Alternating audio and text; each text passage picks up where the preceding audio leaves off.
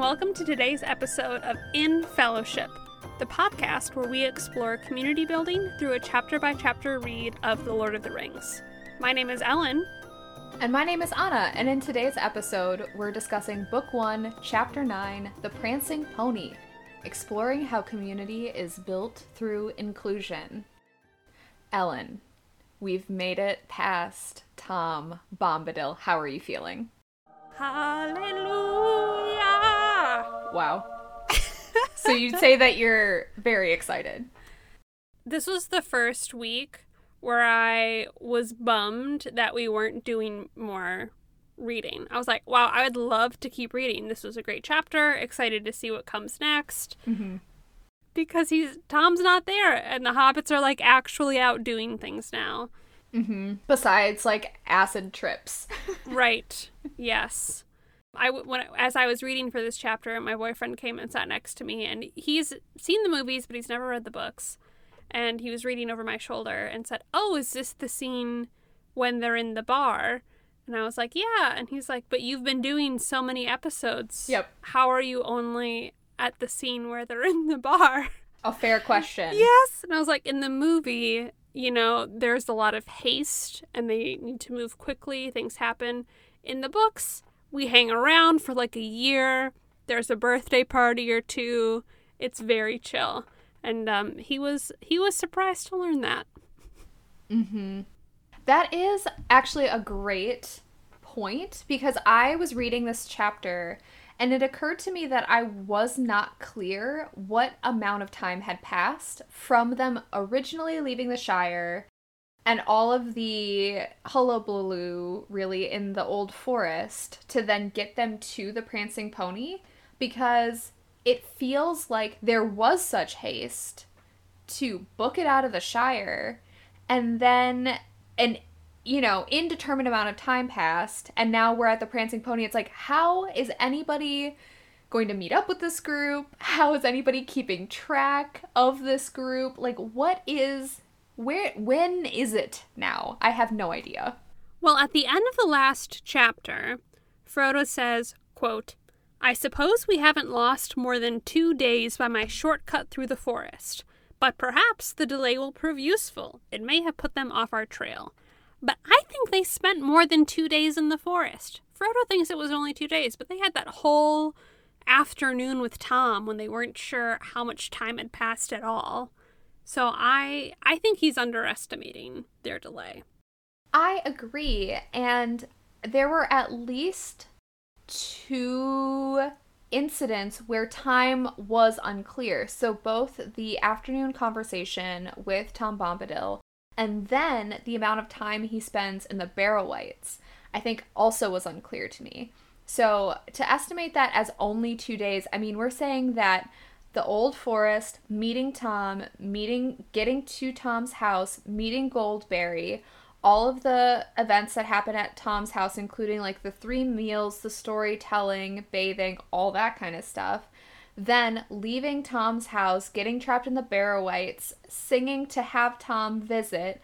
Tom goes to get the additional 6 ponies that run away. And then to come together and get to the road is 2 days? That doesn't feel correct to me. Or maybe what Frodo means is that it was only 2 additional days to how long it would have taken if they had just walked on the road. I think you're right. I think that is the intention of that statement. So again, that brings us back to square one. How much time was spent? Who knows?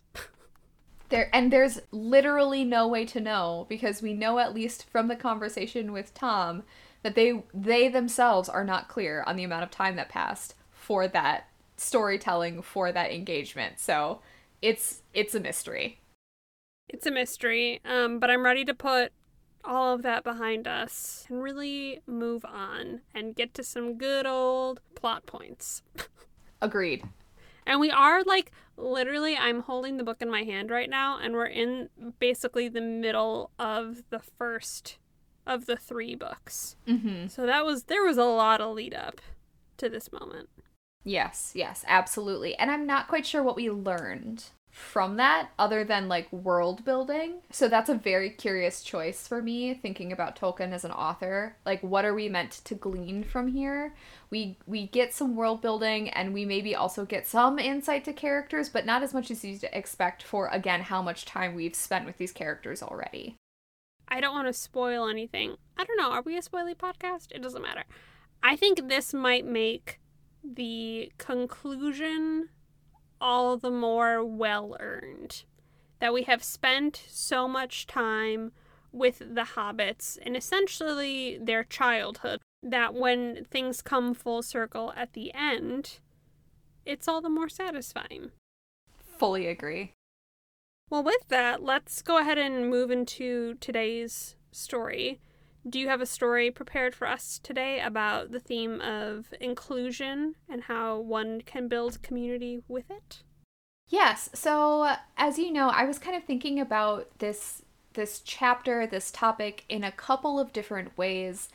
And really what I kept coming back to was a moment in a previous position that I held.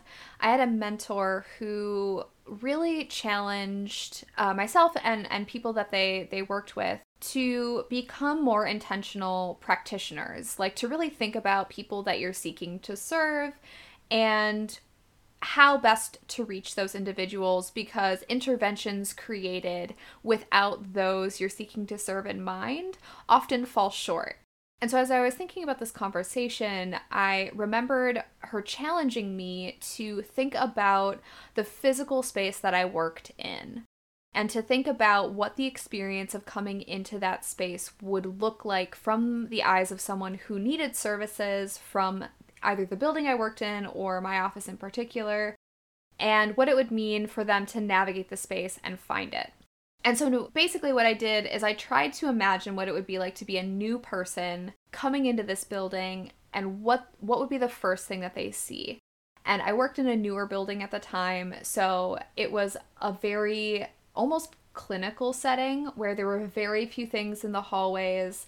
The first thing you do is you come into like an elevator bay. You get into an elevator. The offices that are on each floor are listed outside of the elevator, not in the elevator, so you kind of have to know who you're looking for if you're not sure. There isn't a clear front desk to ask. You'd have to get in those elevators, come up to the floor you need. Then there's usually some form of a front desk, but there were a lot of closed doors. It was very hushed, very quiet. There's no art on the walls. And so it just felt like a very intimidating space to enter. And I've done now this exercise in other places that I've either visited or other places that I've worked. And so in our current space where I'm working now, there is a little bit more vibrancy to the space, a little more humanity maybe that's discernible as you walk into the space. But one of the things that's been particularly challenging is that on the wall, we have a group of people who have led our organization, and every single one of them shares two major characteristics. They are almost all male, aside from one, and they are almost all white, except for one. And that space is a space you have to walk past as you are often in like a very challenging moment and needing to access pretty critical services to get there. And it just reminds me that probably doesn't help someone to feel welcome, to look at this very austere wall of people who are not in their same need of services, and how that might make a person feel really hesitant about accessing services within our building. So one of the things that then I've really tried to do within my own workspace is to really develop a space that feels safe and comfortable for people who may need to access me but aren't in my office all the time. So I really try and put up a lot of posters in different languages to make sure that I'm engaged in training that helps me understand my own covered spots as a practitioner, to really put up some soft, gentle reminders on the wall, like you deserve to take up space, and a lot of people who look different than I do to make sure that the space feels engaging and feels comfortable for folks to come and have a conversation with me. And in the hopes of doing that, really make sure that, you know, the core of what I'm trying to do through my position is accessible to people both who look like me and experience life the same way that I do or similarly, and people who don't. So it's a less defined story than I usually have, and I think that there were a lot of really interesting components in this chapter that reminded me of that same thought exercise. Is that something that you've ever been asked to do through maybe your work or something that you've noticed as you move through the world? So I am an event planner. That is my day job. And so most of my job is to make people feel welcome and to plan for everyone who attends the event to feel as though they're welcome and we want them to be there. But I'm thinking of a lot of the offices that I've visited or have worked in the past that are not meant to feel welcoming, and they're meant to be intimidating and be a little bit grand and austere in order to remind everybody of the importance and the money that is spent here. And so I think there are many times in life where it's clear if you are meant to be here or not, and if the people want to welcome you there or not, based on what is hanging on the walls. There have been a lot of venues that I've worked at that are very clearly built for some people and not for others. And I do think about that a lot. What I think is exciting too, and we'll talk a little bit about it through the book, is that in a space that you occupy either professionally or personally, often you have the ability to really set the tenor for what that space looks like. And so I was really reminded of that as I read this chapter, and as I thought about this very curious space where many different groups coexist, if not peacefully, at least pretty tolerantly. And I was very curious as to how I could do a better job of embedding that expectation into spaces that I occupy and where I've been previously in my life where I felt really welcomed and why I felt that way, and did everybody have that same experience? I'm also thinking in moments where I have felt either welcome or not, it's been about the space and who's welcoming there, but it's also been about how I'm dressed. And am I dressed in a way that matches other people? So when we're talking about in this chapter about all of the different folks coming in who look different from each other, like they are different species of being, I am happy that they have this like shared community and this shared identity of living in Bree that allow them to come together even though they look different. Well, I think that maybe is a opportunity to segue into what exactly happened in today's chapter. Yes, so we meet our hobbits after leaving Tom Bombadil, and then they have an ominous chat with the gatekeeper, and the hobbits go into Bree, into the Prancing Pony, followed by a shadow that slips unseen over the wall. Who is the shadow? What is the shadow? We don't know right now. They make it to the Prancing Pony, and they are very much included. They have special rooms for hobbits that are lower on the ground floor, round doors, etc., to make them feel welcome. And after settling in, they go to the main bar room area to chat with the other patrons. Pippin gets a little loose-lipped and is really enjoying his time with the drink and with the other patrons. We meet Strider, and as Pippin is about to perhaps divulge something he should not, Frodo decides to distract the patrons by jumping on a table and singing a song about a cow, a dish, a spoon, and the moon. However, he then spooks everybody with his disappearing act when he falls off the table and somehow the ring in his pocket ends up on his finger. Some people who are described as ill-favored go off into the night muttering over this disappearing act and how unsavory it was. And then the chapter ends with Strider and Barliman Butterbur, which is just an exceptional name, both requesting a private word with Frodo in his rooms. I am so excited to talk about Strider. Strider! Strider! I have it in my notes when Frodo goes to talk to Strider, just yay in all caps with an exclamation point, because I'm so fascinated. I mean, a medium spoiler alert.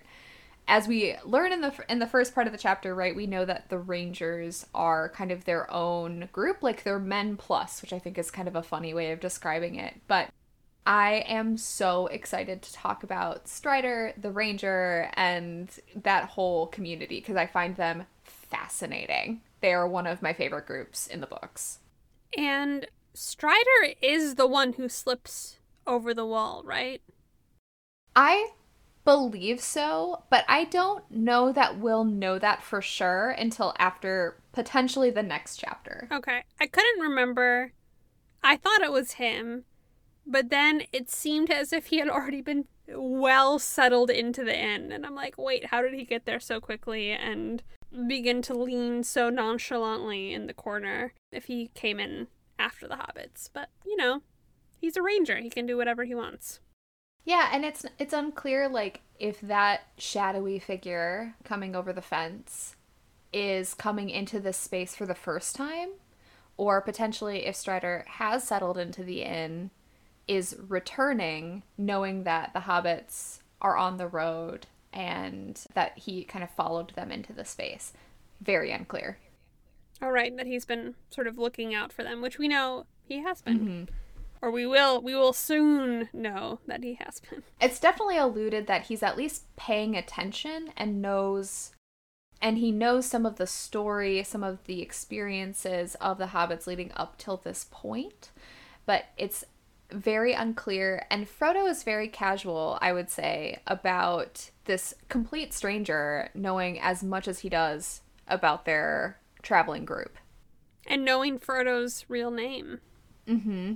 And Frodo, terrible poker player that he is, does not remember that he needs to not respond to that name. He's only been Mr. Underhill for like 3 hours, but honestly, he has got to pull it together a little bit, Frodo. Remember, you in danger, so you're gonna have to be more careful about acknowledging your actual name.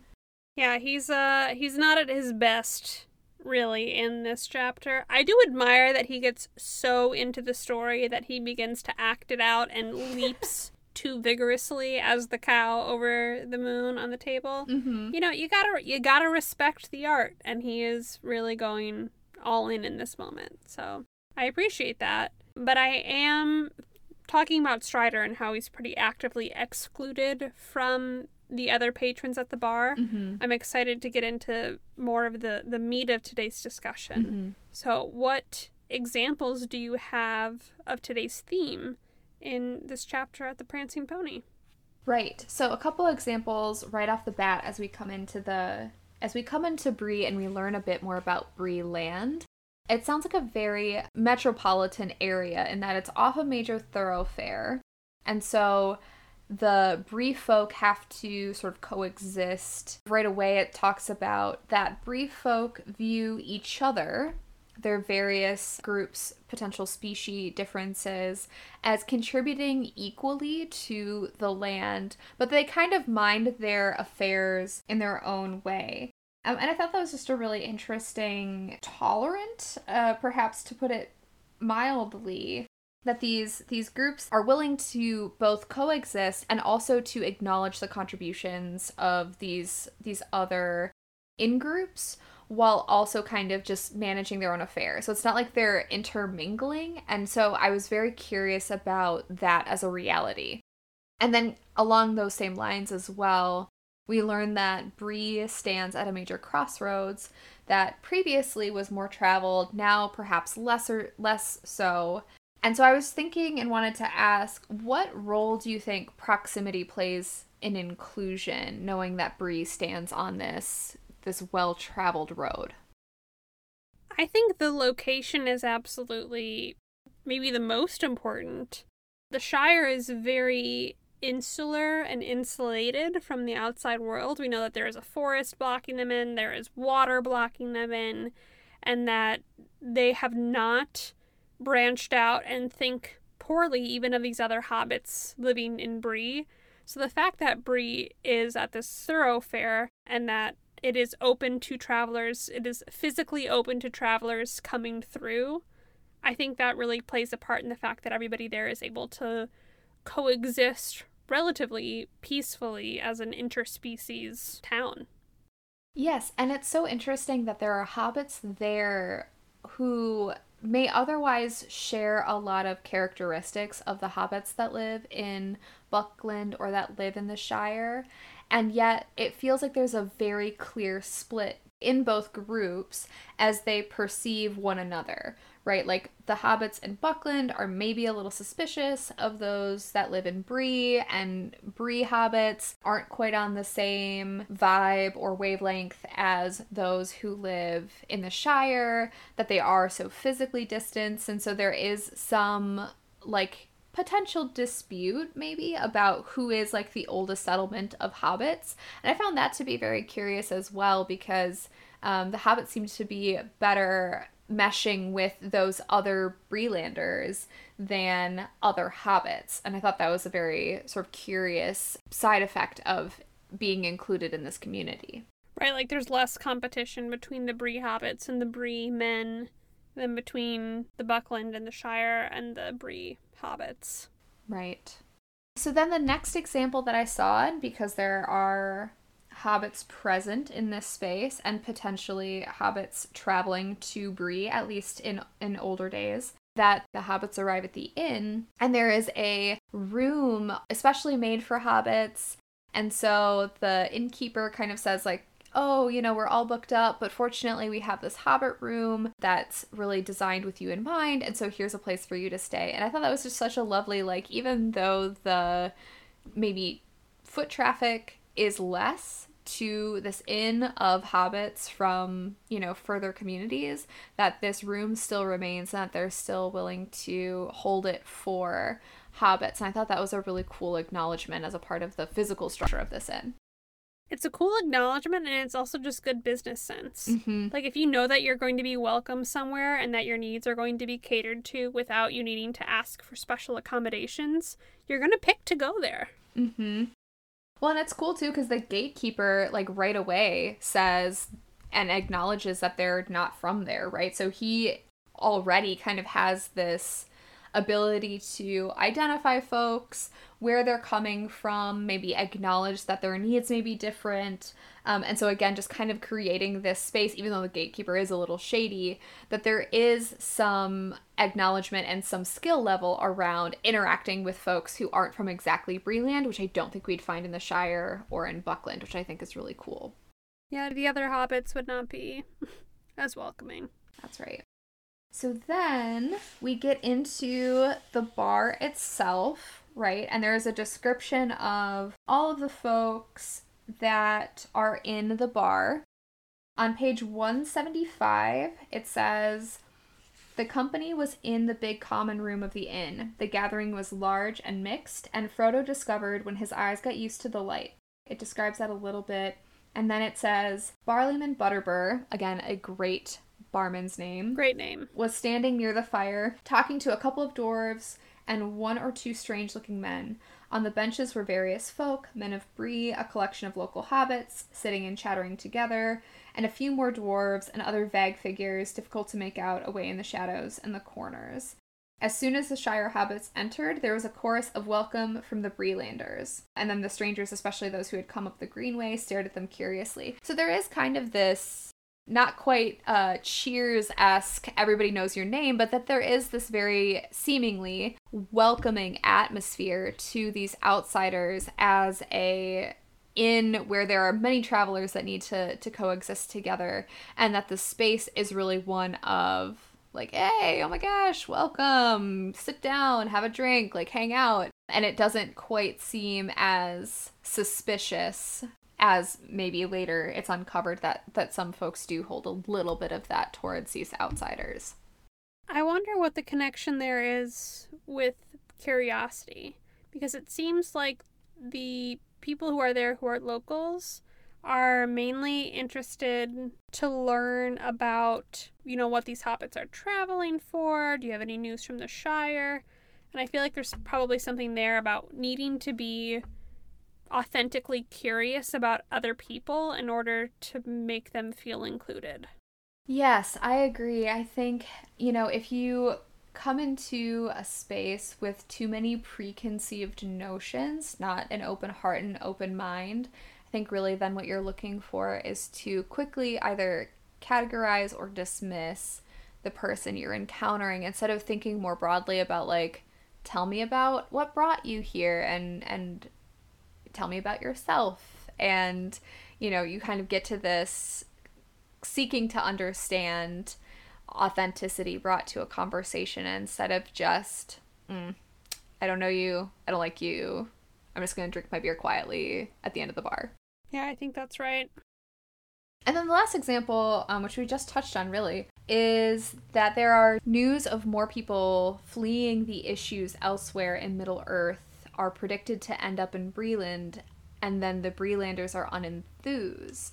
So I was also really curious about this theme of welcoming those who are temporary, but now that there's this potential movement or migration of individuals who may be more permanent in Breland, that potentially Brelanders are not as excited about welcoming those folks into this space.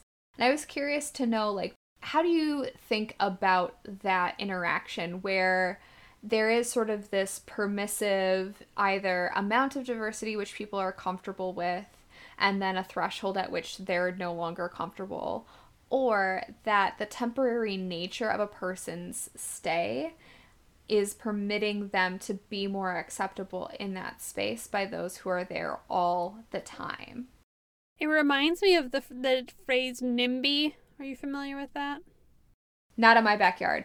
Yes, not in my backyard. It reminds me of the not in my backyard people, of which there are a lot all over the world, but I can only speak to New York because that's where I live right now. Mm-hmm. And, people are happy to think, oh, wow, there's going to be rent-controlled apartments, or we're going to, build some more affordable housing. That's great. And then they learn that the development is in their neighborhood and that is now unattractive to them. Mm-hmm. And that's kind of what this reminds me of. And that we're excited sort of in the abstract of people coming by, having news, giving us business, and then floating out again. But when we think about the actual work of integrating somebody into your community who is different from you, that enthusiasm is out the window. I had a very similar response where where I live, there is a lot of, we care about our community and we want neighbors to know neighbors, but there's also this kind of undercurrent of like, but only neighbors that we already know. Like any person who is new, I think there's a little less excitement about like, but does that mean I have to change how I exist to make space for your needs or your demands, or what may be different about just the way that you move through the world? Is that going to come and impact me? And it feels a lot more fear-based, and so it feels a lot more like, I think your word of, abstract is a good one, right? When it's in the abstract, it feels like, oh yeah, I can kind of get on board with that. But then as soon as it becomes real and practical and in application, all of a sudden you kind of see people leveraging or jockeying for, oh no, I'm from here and you are not, right? And like, where are they gonna go? How are we gonna make this space? I'm not so excited about having to maybe give up or change or think differently about the community I inhabit to make you feel more comfortable or for you to come and sort of change the space ongoing.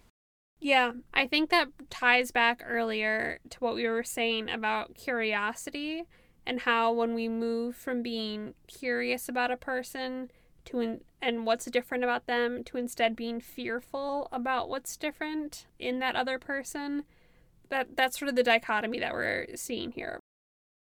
Yeah, I guess, what do you think then about how do you remain curious or remind yourself to be curious if you start to notice that bubbling of fear or maybe uncertainty as you experience someone or something new?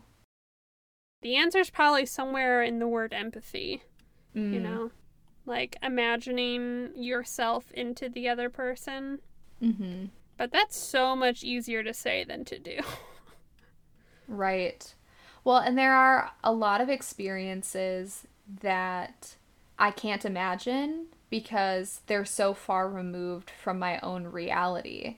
So while I can be empathic to the story being told, I don't know that my imagination is a fair tool to use to understand someone else's experience because I only have the framework that I have. So I think it's a really challenging question, and I think it looks different depending on the relationship you have to the person or the person themselves. But it is one that I think we'll have to get much better at as a group of people, as a human group, Mm-hmm. because I think that's key to being able to move forward.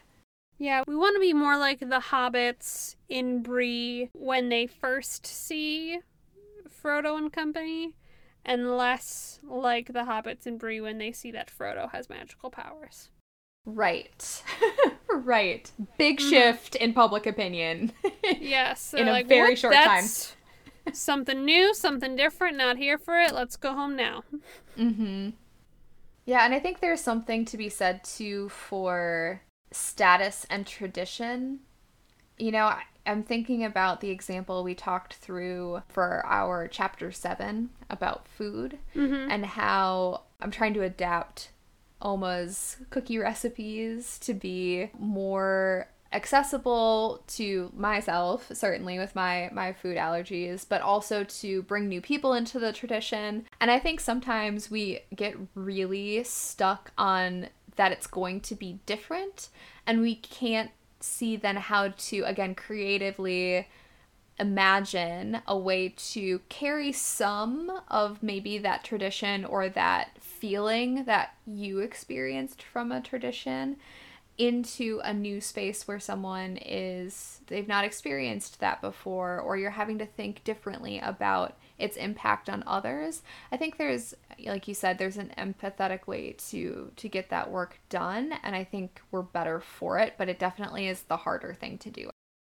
So, the question that I came prepared to ask, and I'm still mulling over my answer, is can you have community without exclusion? Maybe to expand upon that a little bit more, is that you need to have a group that is in order to have a community. So, can communities be truly 100% inclusive and just anybody can join? Or does that blur the boundaries of the community and instead you need some sort of exclusion of like that person is in the community, that person is not, and this is where the line is drawn? Well, the first thing that comes to mind when you ask that question is exclusion feels like a very active verb. Like there is a purposeful exclusion of a person from this community space, either shared values or shared physical space itself. And so I think a community that in designing or in creating shared values, if one of those shared values is creating and actively excluding for the purpose of an out group, then to me that feels more like a power dynamic and less what I imagine when I think of community. But I do think that there is, if we take exclusion as a less active word and it just becomes there are shared values, there are shared spaces, there are shared experiences that create a community, then there are people who will not have those experiences, values, or that space. And so they will become an outsider to that community. But that feels different to me than excluding them. What are your thoughts about that? I'm thinking of our 4 hobbits because, as we talked about, I think in chapter 8, it's easier to wrestle with some of these bigger discussions when you think about the fictional characters who are living them. And I'm thinking of good old Fatty Bulger, that he did not have the value and the desire to be in the community of the 4 hobbits who moved forward and sort of actively excluded himself. It wasn't Frodo saying, you can't come. It was Fatty saying, I don't want to be there. And I think that's sort of what you're talking about, where it's not somebody actively kicking another person out, but that they didn't have that shared value or that shared goal of wanting to go on an adventure with Frodo, that it's like, well, you're not in this group right now then. Right, and it's kind of an interesting cross-section of a community to think about values and experiences versus space. And we know that Fatty Bulger and the 4 hobbits do share some community space in that they occupy the Shire. There are some shared live experiences that allow them to communicate with one another. And then there is this very big distinction in values, right? Where you have people who are like, why would you ever leave the Shire? The Shire is safe. That is not something that I want to do. So I'm self-selecting out of this community that you're building. The definition of community is something that feels like maybe it's on a sliding scale, because we do have like things that relate us to one another that might not identify another as a community member. And then there are things that help us say, oh no, this person is in community with me. And I think those two things can overlap, but I don't know that they're always the same. And when they're distinct, how do you talk about your relationship to one person and not another if one is a community member and one is not, even though you occupy the same physical space? I think I'm left with more questions than answers at this point. And I'm glad that we got a lot more chapters left, because there is a lot here that we can, noodle through with the hobbits as they figure out who is in their fellowship and who's not going to make this quest with them. Yeah, I'm excited to learn along with them, because this feels like a big question. And I think one of the questions really why we started the podcast, trying to unravel and tease out some of these themes. So I'm excited to be able to do that now moving forward. But actively excluding Tom Bombadil is something that I think will serve us well. Not invited. No shared values. Can't come. Yeah. You cannot sit with us. Please leave. Thank you, Tom Bombadil. Unless you're going to bring some of that sweet cream, white bread, butter, fresh berries, because the food spread didn't sound pretty good. Yeah, absolutely. Well, with that, should we transition to today's action item? We should. So, for today's action item, I was thinking a lot about that same story I shared at the beginning, really being challenged by my mentor to think more intentionally about the space that I occupy professionally, to think more about inclusion and to potentially have a physical mark on that space, or to change the space as I'm able. So one of the things that I'll ask our listeners to do is to start to notice where you spend your time. Think about why you feel welcome there, and would everybody feel welcome? How do you know that? And to really start to potentially change that space for the better. So who's on the walls of your school, and what do they signify? And does that feel welcoming to everybody? How accessible is the space that you enter into to go grocery shopping? Can everybody access that space? And what can you do about that? Really looking carefully at the spaces you find yourself in, and to think about inclusion for yourself and for others as you're able. I love that, and I think especially around physical accessibility, if that's not something that you are experiencing or somebody that you live your life with is experiencing, it's really easy to overlook how many curbs, bumps, steps, skinny hallways there are to get around. And so I'm grateful that you're calling our attention not only to that, but just how welcoming our place is in general and who feels included and who doesn't, because it's always good to pay attention to. Today's podcast was sponsored by The Prancing Pony. Our music is by Robert Zahn and Simon Dom. If you have thoughts on today's episode or homework assignment, send us a voicemail or email at infellowshippodcast@gmail.com. You can leave us a review on Apple Podcasts or wherever you listen to podcasts. Remember to take care of your community, stay hydrated, and thank you for joining us today in Fellowship.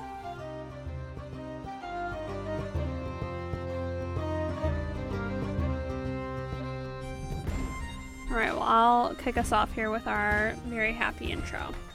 Sounds great. Hello, and welcome. That was too chipper.